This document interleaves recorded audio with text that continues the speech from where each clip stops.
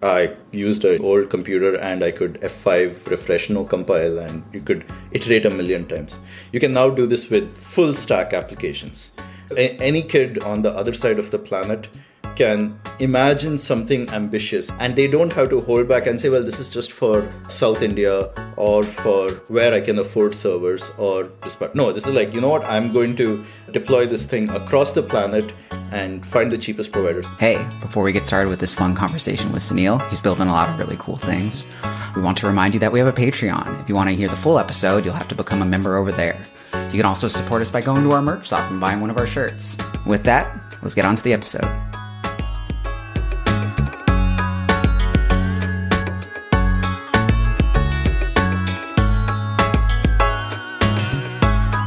Hello, welcome to DevTools FM. This is a podcast about developer tools and the people who make them. I'm Andrew, and this is my co-host, Justin. Hey, everyone. Our guest today is Sunil Pai. Sunil works on the React team at Facebook. He created the CSS and JS library Glamour. He built Cloudflare CLI tool Wrangler, helped create Babel macros, and many, many other things. It's such a pleasure to have you on, Sunil. Now you're sort of doing your own thing. You're working on this project called PartyKit. And we're really excited to have you on to talk about that. But before we get started talking about React and all the things that you've been up to and PartyKit, could you tell our audience a little bit about yourself? Hi. Thanks for having me. I've been looking forward to this. Really nice. I think you hit like the major points about the last 5-6 years of my life. I've otherwise traveled a bunch. I spent a bunch of time in India, a little bit in the US. Of course, I was contracting at the time. And now I've been in London for the last a little over 5 years now. And it's pretty great. And I think I'm coming up with a founder story. Now that I'm a founder, I have decided that my head is 3 times bigger than it used to be. How lucky for you that you get to talk to me. But no, I did my time in Cloudflare, and that was very exciting for me because I got a big insight into how powerful something like edge computing can be, and I've kind of made it my life's mission, so to speak, to drag everyone into the 21st century. PartyKit is the first project in that where I'm trying to build a platform for collaborative, real-time multiplayer apps. But I think it's kind of been the theme of my career so far. Stuff like Glamour, bullying my way onto the React team, and even just joining Cloudflare. Cloudflare I joined saying like, yeah, I don't like your CLI. I want to fix it for you. They're like, sure, just come do that. Yeah, but yeah, that's the CLI work. Pretty much. And yeah, now I'm at a place where I think I have a focused idea of few big projects, and PartyKit is the first one of them. So that's the plan. Bringing really letting developers build like ambitious ideas as of today. Like how quickly can we make it happen? I think it's awesome though that you're branching off and doing your own thing now. So you've had a pretty long like storied career. You've like worked on a lot of stuff, and this is sort of, I think, the dream, right? To like have a nice like technical project that, you know, your career's sort of been building up to, that you can sort of take and run with. And it's like, yeah, I don't know. I'm excited for you even in this, you know, and I think it sounds really fun.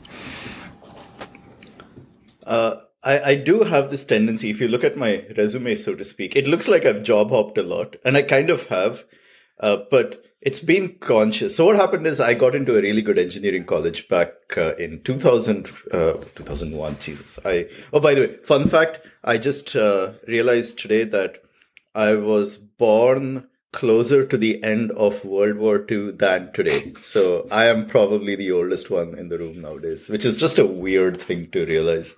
It just happened without me knowing it.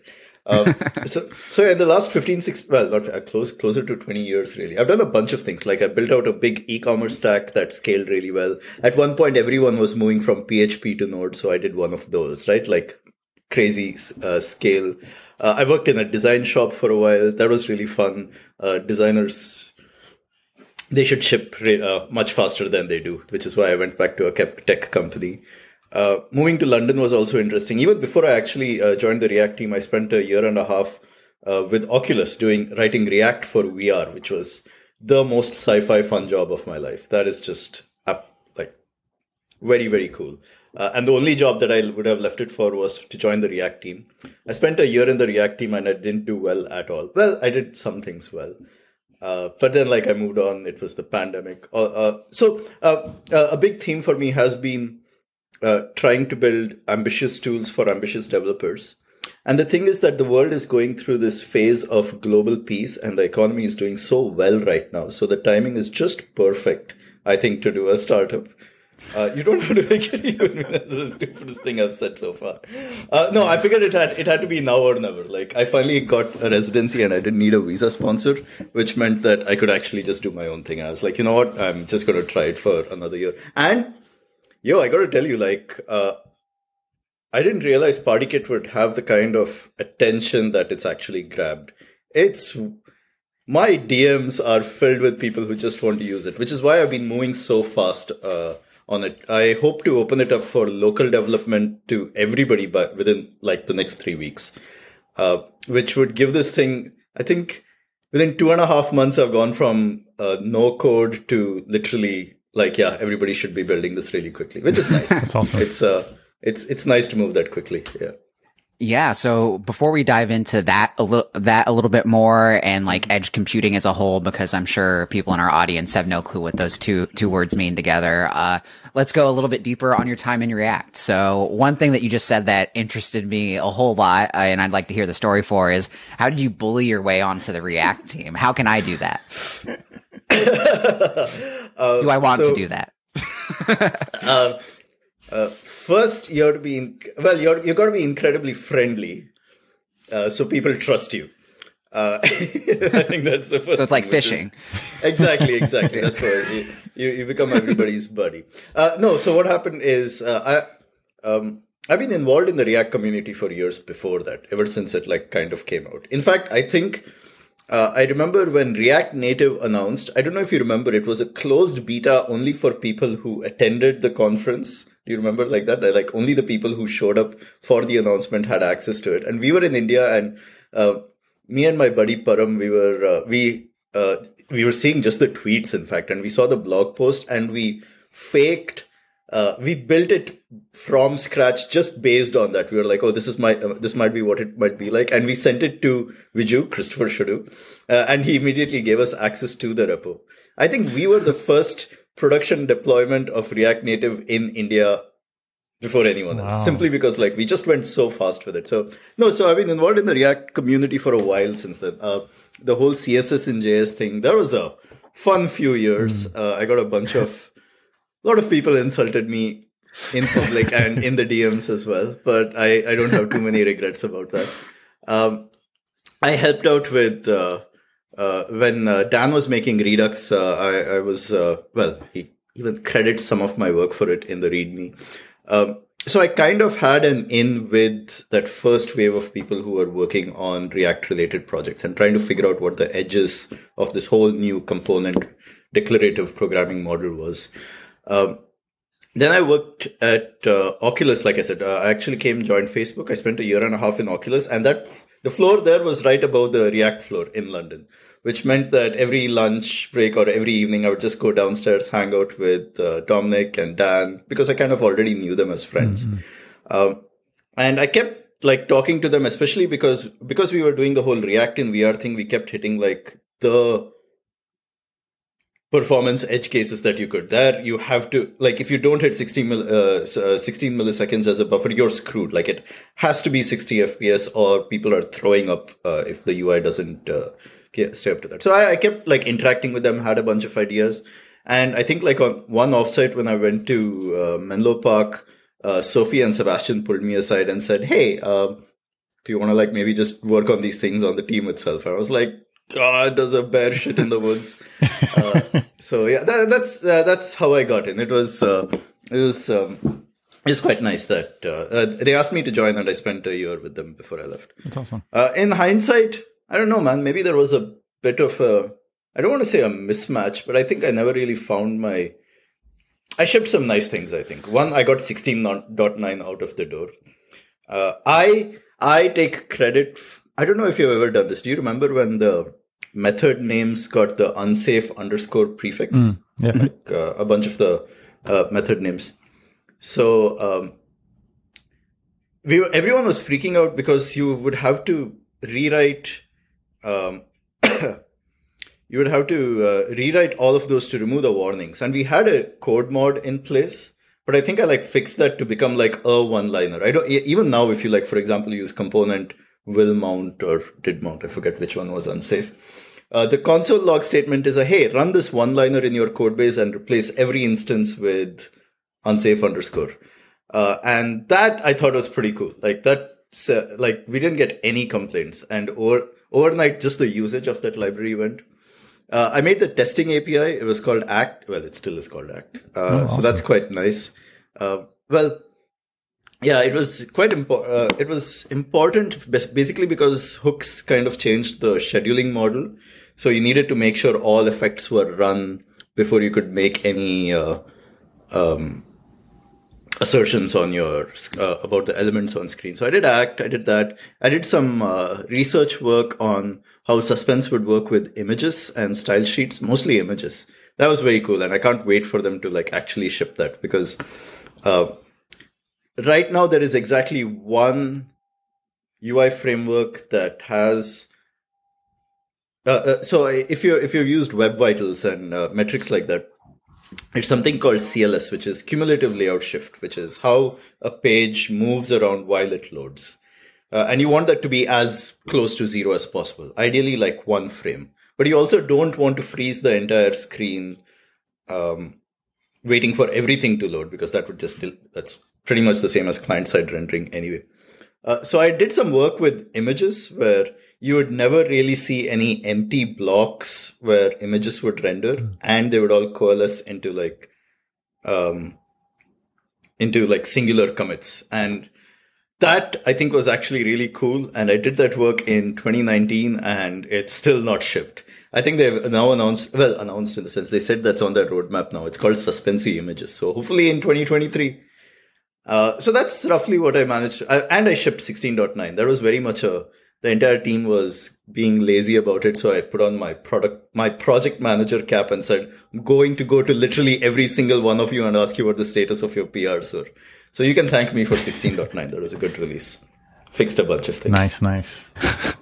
Well, maybe speaking about solving the world's hard problems, let's talk a little bit about your, life goal, bringing people into the future, and sort of how that relates to what you were thinking about when you were working at Cloudflare and edge computing as a principle. Let's talk about edge computing for a second. What is edge computing? Love it. Stupidest name ever, by the way. Absolutely stupid name. And I think it actually originated from IoT folks or anything. But let's keep that aside. Let's just actually talk about the problem. So in the 90s, sure.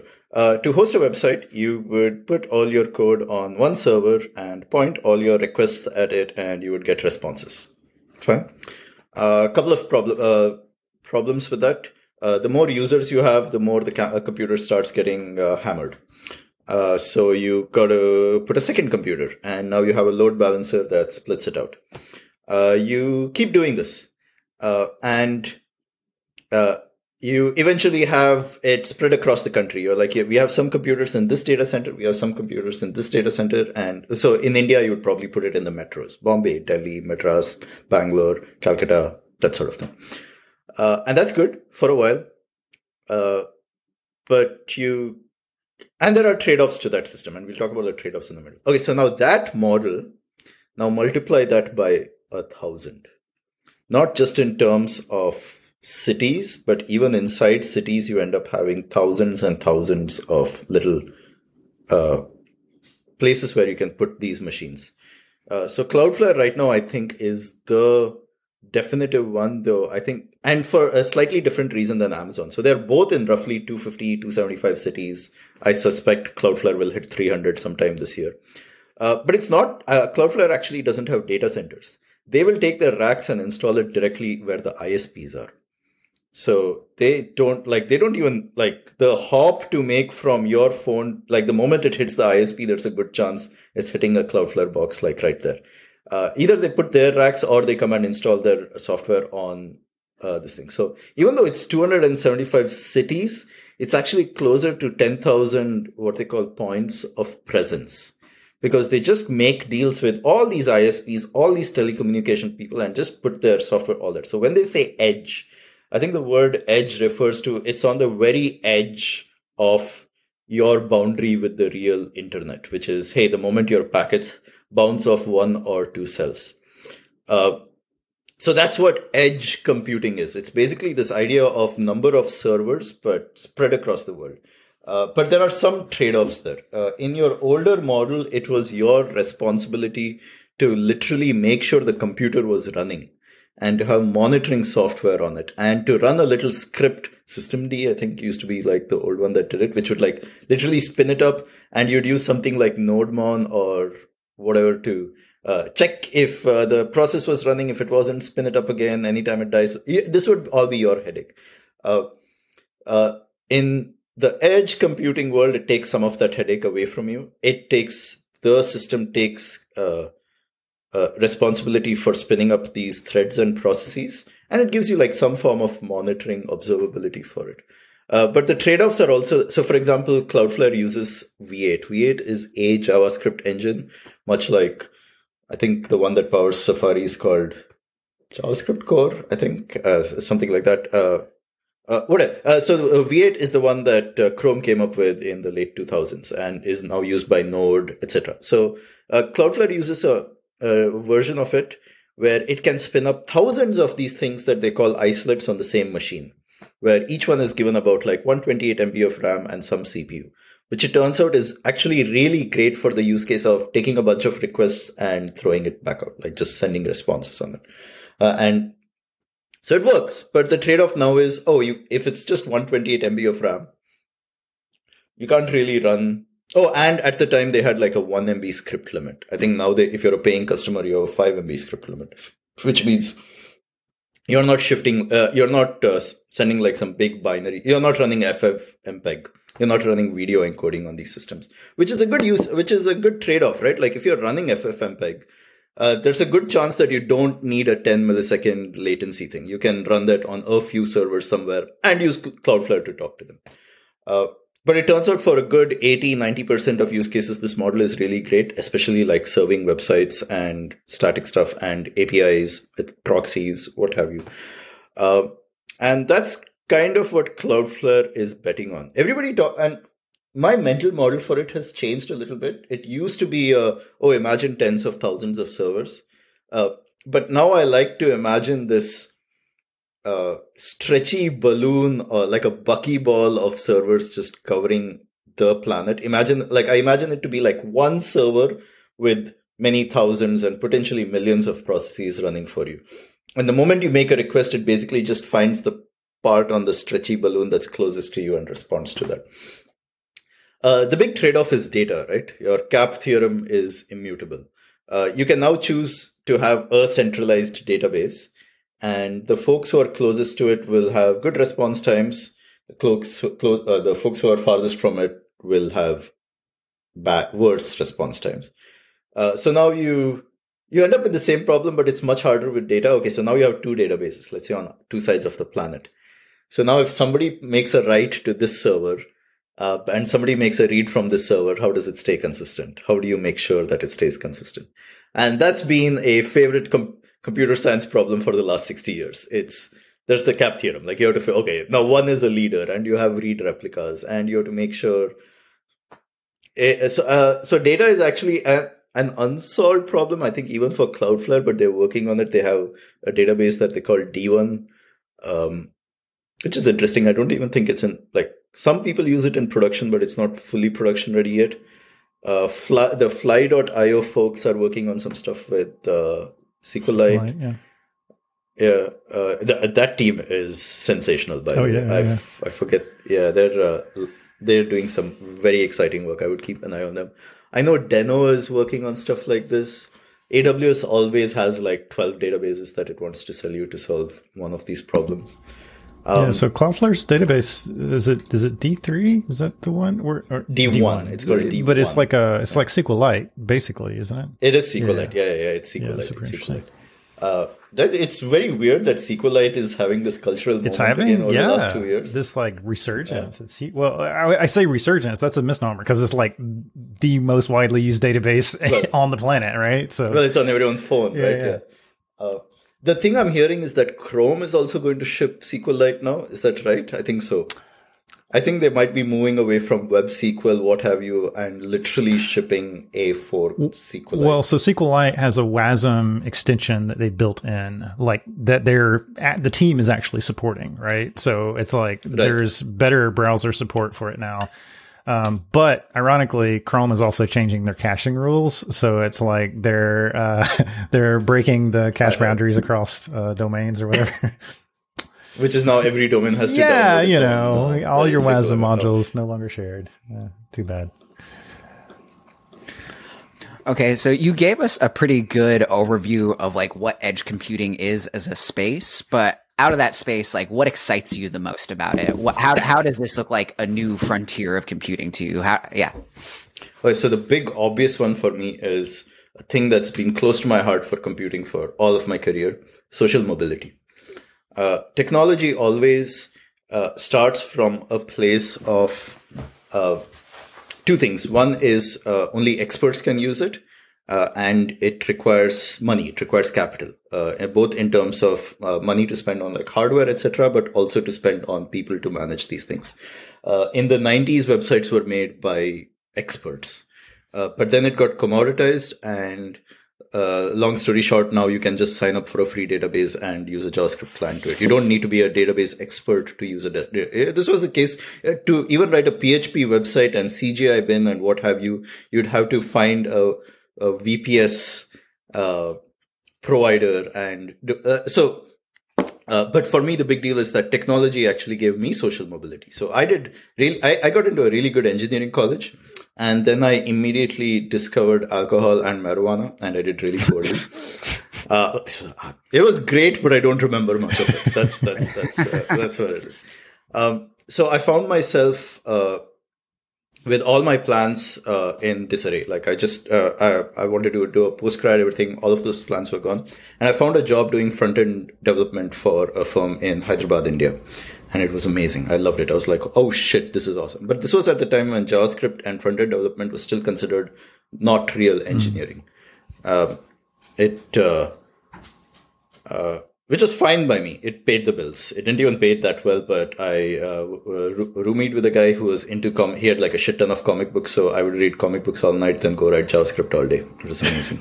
That's a life. I miss that career a lot. And he was the kind of nerd who loved collecting single issues, not like graphic novels. So nice. He had all the originals and everything. Anyway, that's a whole other story. But it kind of got me out of a badish situation. But also the 2000s were about India becoming the outsourcing center of the world. So it pulled thousands and millions of people out of it gave them a way better career that they could support their families. It could support their even friends, whatever. Like it basically gave them a way to move into higher strata in the as a socioeconomic level. Sorry, I don't know the words. They did well for themselves. Like technology and programming gave them a way to do well in the world, and it actually raised India's level in the world as well. And for me, that has always been important. Which is oh shit, this is one thing technology does. Which is why I'm not really scared of AI and LLM. I'm like, no. Like, it is going to bring the next few million people up. This is kind of what we want. Now, it's another thing that there seem to be very few players who are collecting capital at the top, but that's also a problem I think that open source will solve. Regardless, that said, an unattainable thing has always been scale. Scale in terms of being able to deploy your ideas across the world. It kind of happened for static sites in the early 2010s, 2015. But real dynamic working stuff where you have compute and storage, that is now becoming accessible via edge computing to the rest of the world. Cloudflare, when you deploy code on Cloudflare, for example, you don't choose a region. They don't let you choose a region. They decide where and how the code is going to be across the world based on usage, all that jazz. And that's how they can keep it so cheap. And it is so cheap. It fundamentally means now that I became a front-end developer because two things, right? The internet was cheap for me, and I didn't need a powerful computer to program it. I used a shitty old computer, and I could F5 refresh, no compile, and you could iterate a million times. You can now do this with full stack applications. For any kid on the other side of the planet can imagine something ambitious. Hey, I want to build an app for fill in the blanks. And they don't have to hold back and say, well, this is just for, let's say, just South India, or for where I can afford servers, or this part. No, this is like, you know what? I'm going to deploy this thing across the planet and find the cheapest providers. And edge computing provides social mobility. And I wish more people saw this, that you can take, it is very easy to achieve scale now with edge computing. That's one thing. The second, and that's the thing that I'm working on right now, is the types of applications can now be more ambitious, especially at this time when literally everything has changed in the last 5-6 months. You would be like, you cannot deny that something very new is brewing, and it's not crypto. Thank God. Yeah, something. Bro, I really did not want to learn Rust, bro. I was like, no, I don't want to do this. So no, in this interesting period, how do you make this sort of, so keeping aside the AI LLM stuff, you still need GPUs for that. But again, the cost of the required cost of those GPUs has already gone down in 3 months. It'll keep going down. But the types of applications that are built for the last 5-10 years, we have gravitated towards this somewhat mostly static, but the dynamic nature is mostly on the front end, very client-side, animation-y stuff. But the moment you want to build anything that's it is not within the grasp of a regular person to build Google Docs today as a weekend project. I'm clearly segueing into PartyKit here, but let me talk about it. Why it's important to me. It turns out in the last 2 or 3 years, some things have happened, which is some of the libraries and ecosystems have matured. So there's a very popular library called YJS. It's a lab for CRDTs, these conflict resolution data types. Another one that just had a version 2.0 WASM release 2 days ago was AutoMerge. AutoMerge, yeah. So good. And the team behind that, Ink and Switch folks. Oh, legends. There's also something which isn't really a CRDT, but it's called Replicache. They seem to have a bunch of attention at the moment because they kind of do a video game style strategy of doing syncing. It's kind of like rollback netcode, which is a whole other thing, but they have a model. There's also a third party service which just had a 1.0 launch literally a few hours ago called LiveBlocks. Their pricing is a little weird, but they're actually such a smooth, polished product. I look forward to competing with them. Anyway, so some of those libraries have come into place, but it's unfortunate that the platform for deploying this, I want to say it doesn't exist right now, but it does exist, and that's my job, to make it more accessible to everyone else. I did a write-up about this, so let me explain what let's say you're building a collaborative application, and it's 5 people working on a document. Okay, just a Google Docs document. So when you're building this locally, you will run a little node server, and you will say that you'll make a little const obj, which holds the state of the entire document. Okay, and you will start reading stuff. Let's say you're using WebSockets for this. It could be HTTP as well, but let's say you're saying using WebSockets. And why WebSockets? You're sending these messages, which is like, hey, edit this, change this little bit to something else, change something. Let's just say it's a counter. You can send increment and decrement functions. Okay, so you say 111, 111, and you refresh it in your page, and you see it keeps increasing whenever you press the button. And you go like, oh, that's awesome. Let me deploy it out onto some cluster of servers. And then you share the URL with your friends, and immediately you start seeing problems, which is everybody is just seeing the number 1. Your clicks on the number 1 are not being shown on their screen.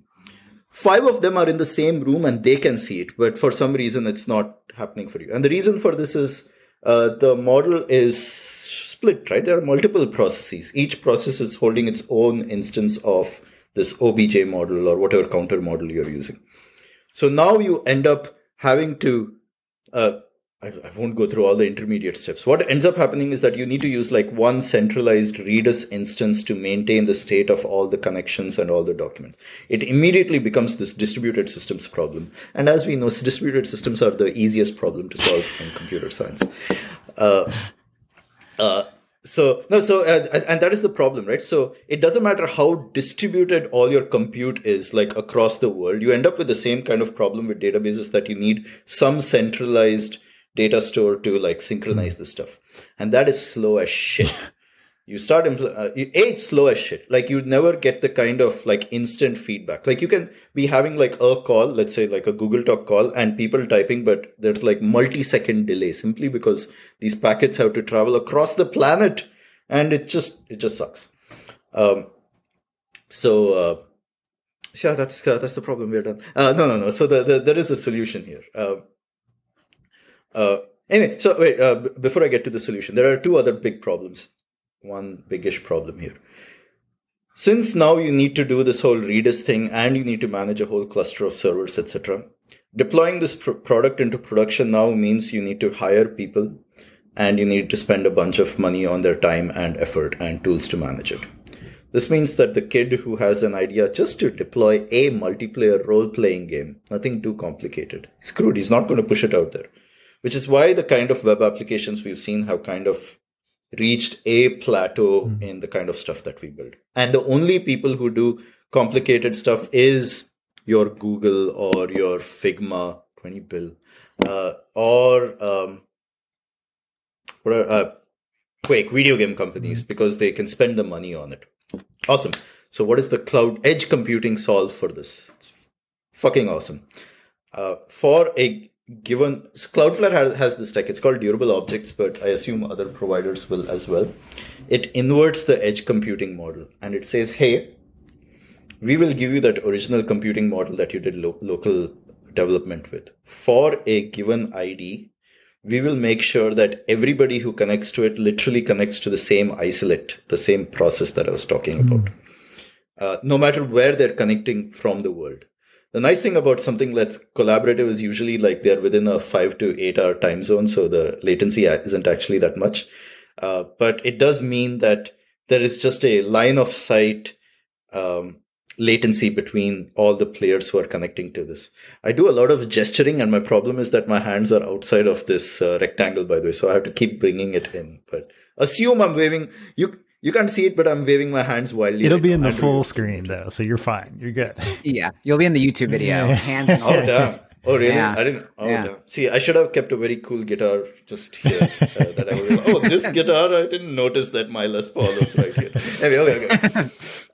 So it does that, and this is ultra fascinating because it's brilliantly fast. These packets don't have to travel across the planet anymore. And it's kind of like self-optimizing. The people who are using these things like end up connecting to the same thing across the planet, much like the original compute model, right? Like the original compute model that I was talking about, I said that like for one person, it would find the closest thing. Now for the 5 people, it'll find like the closest point to connect to. And the programming model is so simple now. Like you can literally hold, for example, an array of WebSocket connections. And if you want to like broadcast, you say, yeah, for connection in this array, just do a .send message. Stuff like the replicache model, multiplayer gaming, all this collaborative stuff becomes extremely simple not extremely simple, but relatively easy to start developing for. And it does the other thing which I really like about this technology, which is that it makes it way cheaper, like dramatically cheaper.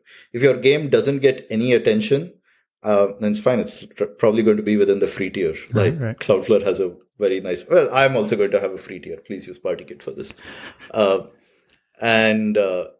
If it does well, then it probably means hopefully you've slapped an ad on the page and that revenue itself will like pay for it. But do you see what I mean when I talk about like ambitious applications? It's not about, hey, I want you to solve hard problems. It's that the platform has solved a bunch of the hard problems for you. You should be working on your business logic /game/next big idea. And that's what excites me about edge computing. That's kind of what I want to, when I say I want to drag developers into the 21st century, my whole point is that this technology exists today, but it is not accessible yet because engineers love engineering problems and they don't like making it a product that everyone can use. And that's kind of the thing that's driving me. I wake up every day and I'm like, yeah, I think I can do this.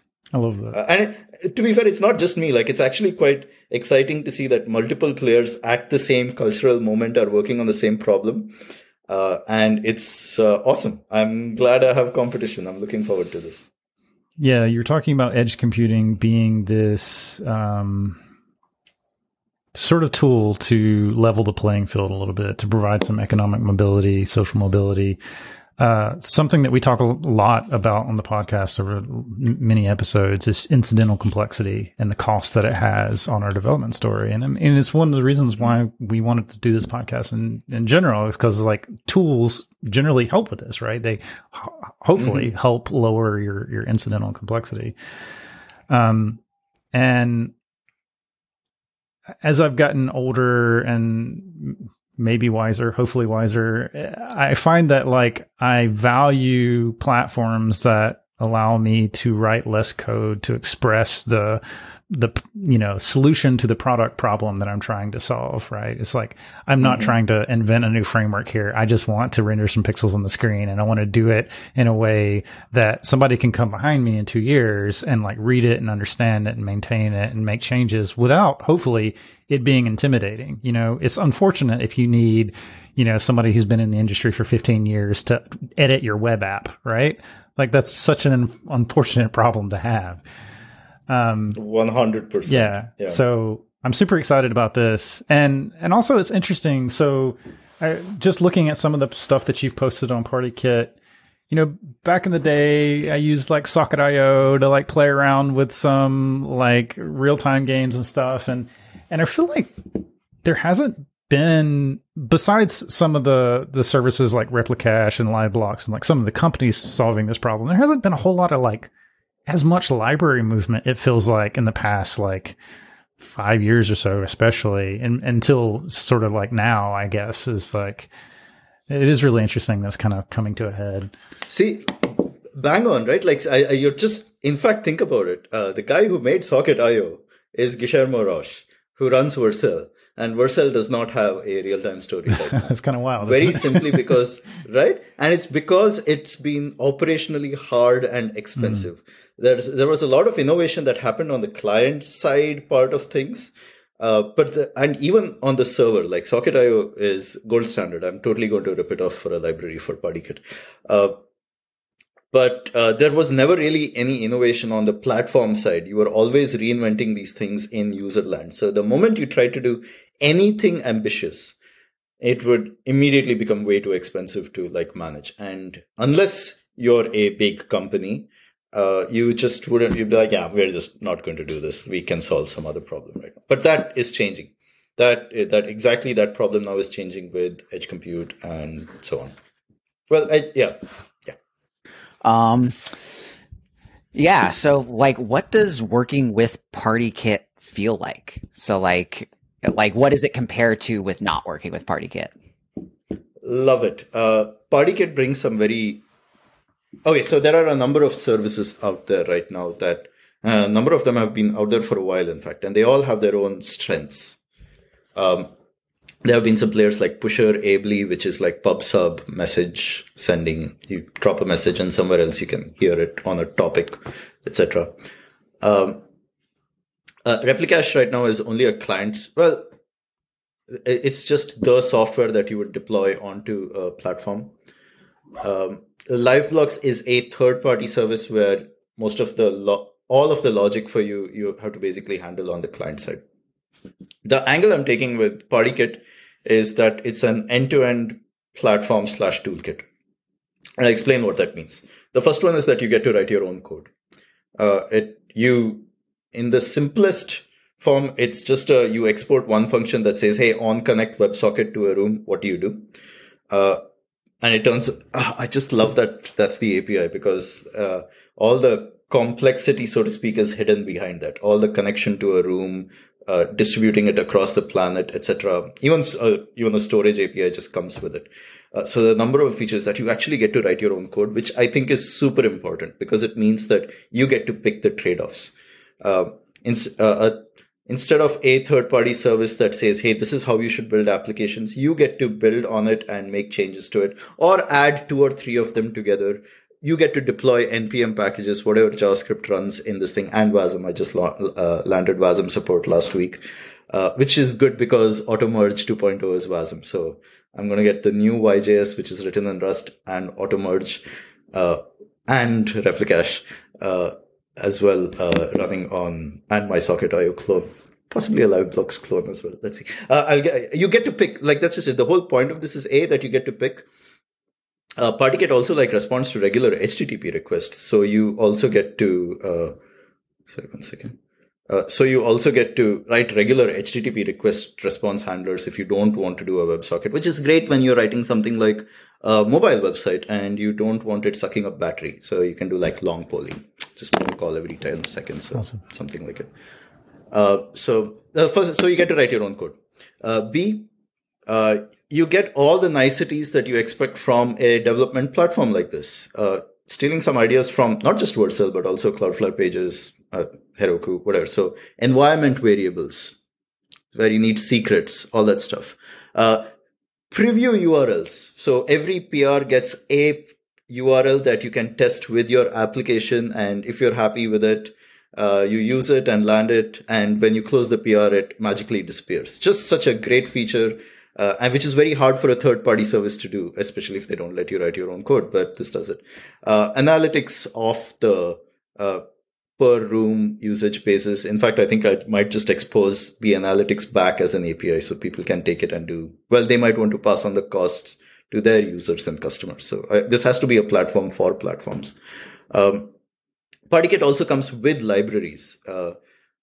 And all of this is open source. Literally 2 things are not open sourced, which is the core part that I deploy onto my servers and my dashboard, because I don't want people seeing my CSS. I have not written proper CSS in 4 years. I refuse to put that in a public repository.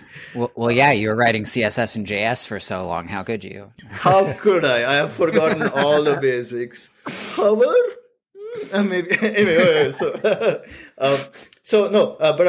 there are a bunch of libraries. So, for example, YJS currently doesn't work on Cloudflare or any of that. So I wrote that from scratch, and in fact, that's nice. It's basically 4 lines of code, and you get a fully functioning, scalable YJS backend with persistence. Awesome. I'll get AutoMerge working as well. I have this resilient WebSocket thing that does retries and buffering when it's not connected and all of that.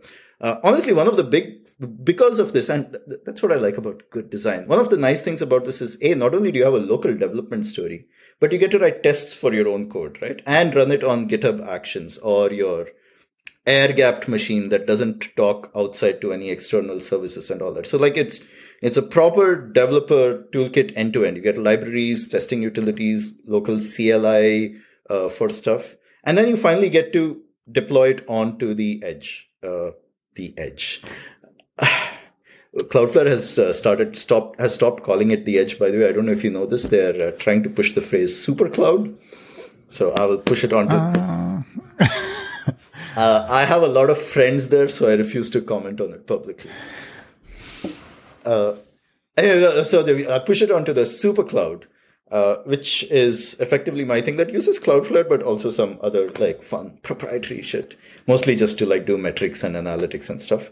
But yeah, you push it out there, and within a few seconds, it's available across the planet. So you can start using it. So there's this whole end-to-end experience that I want developers to feel comfortable using, because those are the standards that the tools before us have brought so far. So that's the thing I'm building. And there are a couple of other things. There's admin APIs for seeing how many rooms or starting up new rooms. GDPR compatibility. So you make sure that a room and its storage is only within the European Union, which we used to be a part of the UK, and we decided to do our own thing. Anyway, but so like GDPR compat is a part of the story. What else? What else do I got? Yeah, but I think like that's the rough story. Like it's that what I'm building the kind of platform that I would like to use to build my real-time applications. And what that means is that within under 5 minutes, I have something that's working, ready to go, like a setup that's ready to go. I don't have to worry about, I use like I ship ES build, so you can use any NPM module, it bundles it, minifies it, all that stuff. And I would like to use it with anything else. Oh, that's the other part of this. Use it with your Vercel app, your Netlify app, your this thing. This is just the side chain that does the networking around it. So I wanted this platform to exist for myself to build real-time apps, and it's kind of what I'm building. So that's what PartyKit does. It's the it is perfect and it has no trade-offs. Amazing. Yeah. So in summation, it sounds like it's a real-time Vercel, basically, like batteries included, deployments. Your PartyKit is your Next.js. You can go from nothing to real-time app in 5 minutes. Love it. Stealing that line, putting it in my pitch deck. Yes. Nice. Yeah, that's pretty much it. Maybe I should just start calling it Vercel for WebSockets. Vercel for real time. There are trade-offs, right? Like, and maybe that's the thing that I should also call out, which is, so the big trade-off right now is in this model. Like I said, everyone like connects to like one single isolate. It suddenly means that you can't do high concurrency things here. So, for example, you can't build Discord simply because you can't have thousands of people connecting to a 128 MB RAM thing, which is fine. That is very much the trade-off that I want. In fact, part of me thinks that chat was such a big distraction from real-time apps. Like everyone built these things and said, well, build the next chat system on it. I'm like, why? Why would I do that? Like I have Twitter, I have Discord. Like I don't need a third or fourth thing. The other thing, and I probably will ship it in PartyKit at some point, which is I could also imagine doing audio and video with the exact same infrastructure, which is, hey, connect to one thing and super fast audio video instead of having to, in fact, I assume without doing WebRTC or peer-to-peer. But you know what? Actually, I've got a little bit of pushback from the people I've spoken to about this. I thought it would be a killer feature. And they're like, no, we already have Google Doc, Zoom, Skype, whatever going. All we need is something to show the other rest of the application on. And it's come up so much that it's just, it goes against all intuition I had about this. But yeah, people aren't really looking for audio video. Maybe it's a question of time. I think the more people start building real-time apps, which a lot of people don't right now, I think once they start doing that, I think they'll probably want audio video in it. And I'll get to it in a bit. Yeah, I think audio and video are kind of like last mile sort of things. We definitely are feeling the edges of like what browsers and computers can do right now. I have a bunch of plans for PartyKit. Right now, it's very much I think the pandemic high of everything has to be collaborative all the time has subsided. Turns out you don't actually want to be staring at a screen and doing all that all the time. But now it turns out that remote work is great in pieces, and there are multiple forms of collaboration. It's not just everyone on the same document at the same time. It's also asynchronous. It's your GitHub. It's also a Google Doc style where you don't actually get to edit the doc, but you get to leave suggestions and people say accept. And I think I want to get there. The web is a big part of it, but there are 2 or 3 other platforms that I want to hit. I think AR, VR is a big space.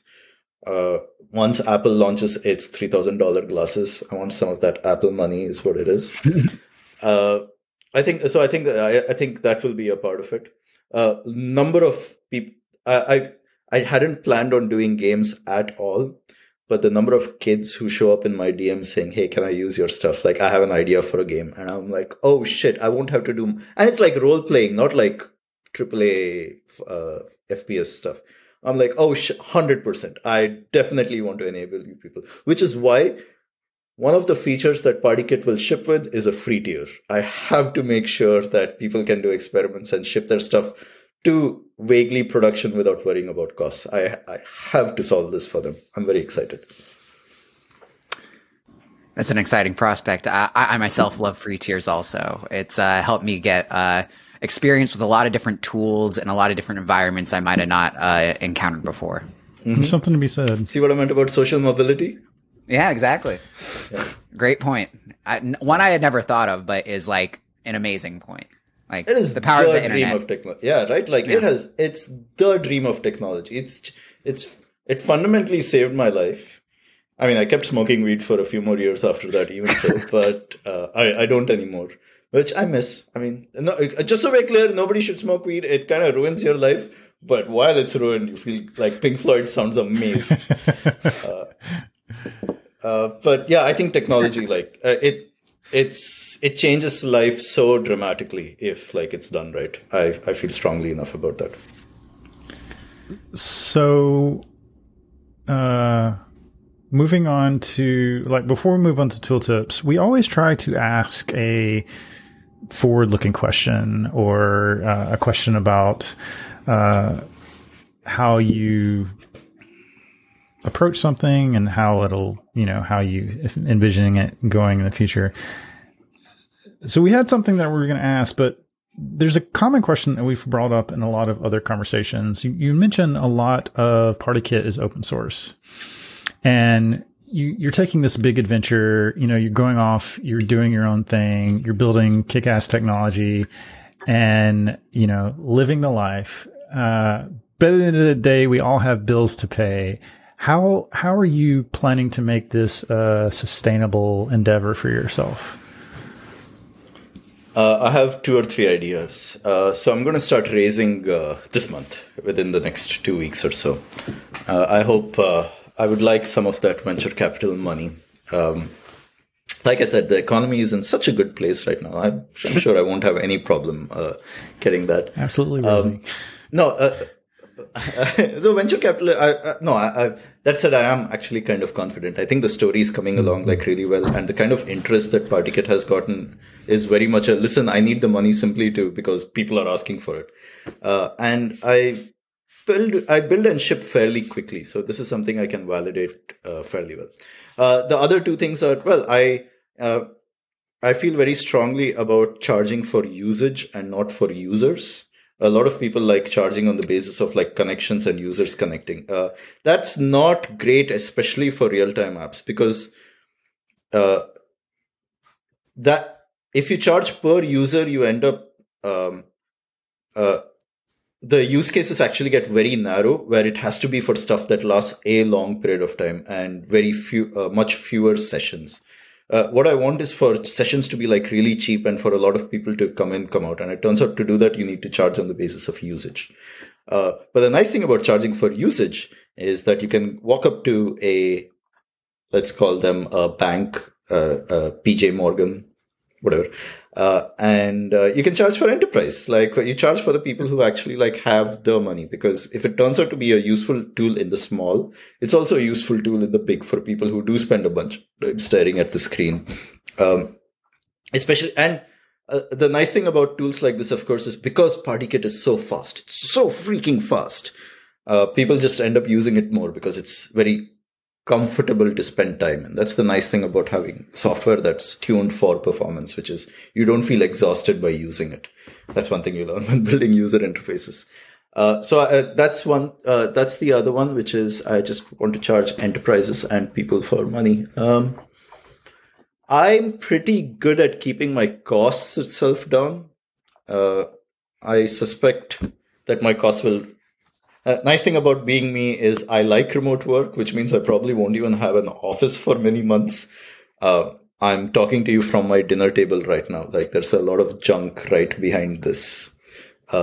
So I know how to keep like my costs down. That being said, the reason to raise is so that I can work with other talented people.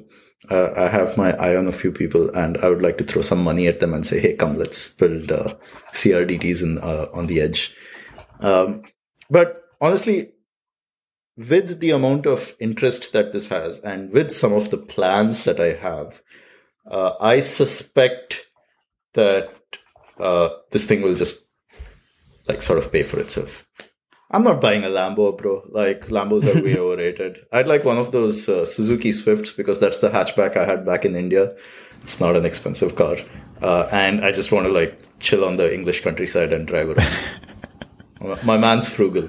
It's not going to be a problem. There you go. There you go. Does that help? It's kind of a cop-out of an answer, but that's mostly it, which is, if it does well, it does well. And if it doesn't, either I move on to the next thing or I get a job or something. But as of now, my priority really is, hey, this is something I believe should exist. And that's why I'm building it. This isn't my billion. It would be nice to make $1 billion of this, but I don't think this is the play for that. This is very much this should exist because I'm sick of not seeing applications that could be what they are. Right. I honestly think that's the best reason to build something. If you're in it for the money, I think your product will suffer.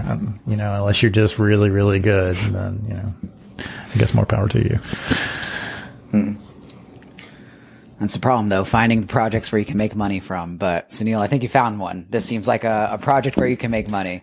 And to make some money, enough to make rent. And I think importantly, this rounding back to sort of what you started with when we're talking about edge computing is like, social mobility. This definitely takes a complicated problem domain and makes it more approachable and more feasible. And, if it helps some kids out there make games or someone publish their first, real-time app or whatever, that'll be, tremendously valuable in and of itself. So it's awesome. Oh, I know how I'm going to make money. I'm going to charge all the LLM dudes. That's what it is. Oh, that's part of the story. So if humans use a WebSocket, I'm going to charge X. But if an LLM is connected to a thing, I'm charging 10X. That's the plan. Done. Okay, I got the monetization strategy. Nice.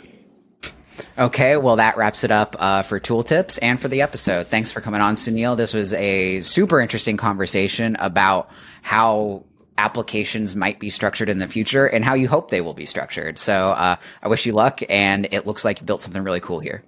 Thank you so much. I'm very grateful to come on. I do like talking about my work. And now that I'm working on it alone, I get not that much opportunity. So it was really fun to talk to you all. Please edit this to make me smarter than I actually am. Yeah, Sunil, such a pleasure. So good talking to you again. Hopefully I'll come back to London sometime soon and we can... Looking forward to it. Let's party when you're in London. Hang out at the TL Draw office again. Hell yeah, of course. Most definitely. Andrew, we're all going to have to go. We'll have a DevTools episode from the TL Draw office. We'll just have everybody there. I'm down. Tell me the next time you're going to London. I got a credit card. I can buy a plane ticket. So, by the way, this is Steve's business idea, which is if TLDraw doesn't work out, he'll just keep getting developers over to the TLDraw office. And he's going to rename the company to Cloudflare. That's what it's going to become. Was it Cloud Flout or something like? Cloudflare. It's Cloudflare. Cloudflare. Yeah, nice. Cloudflare.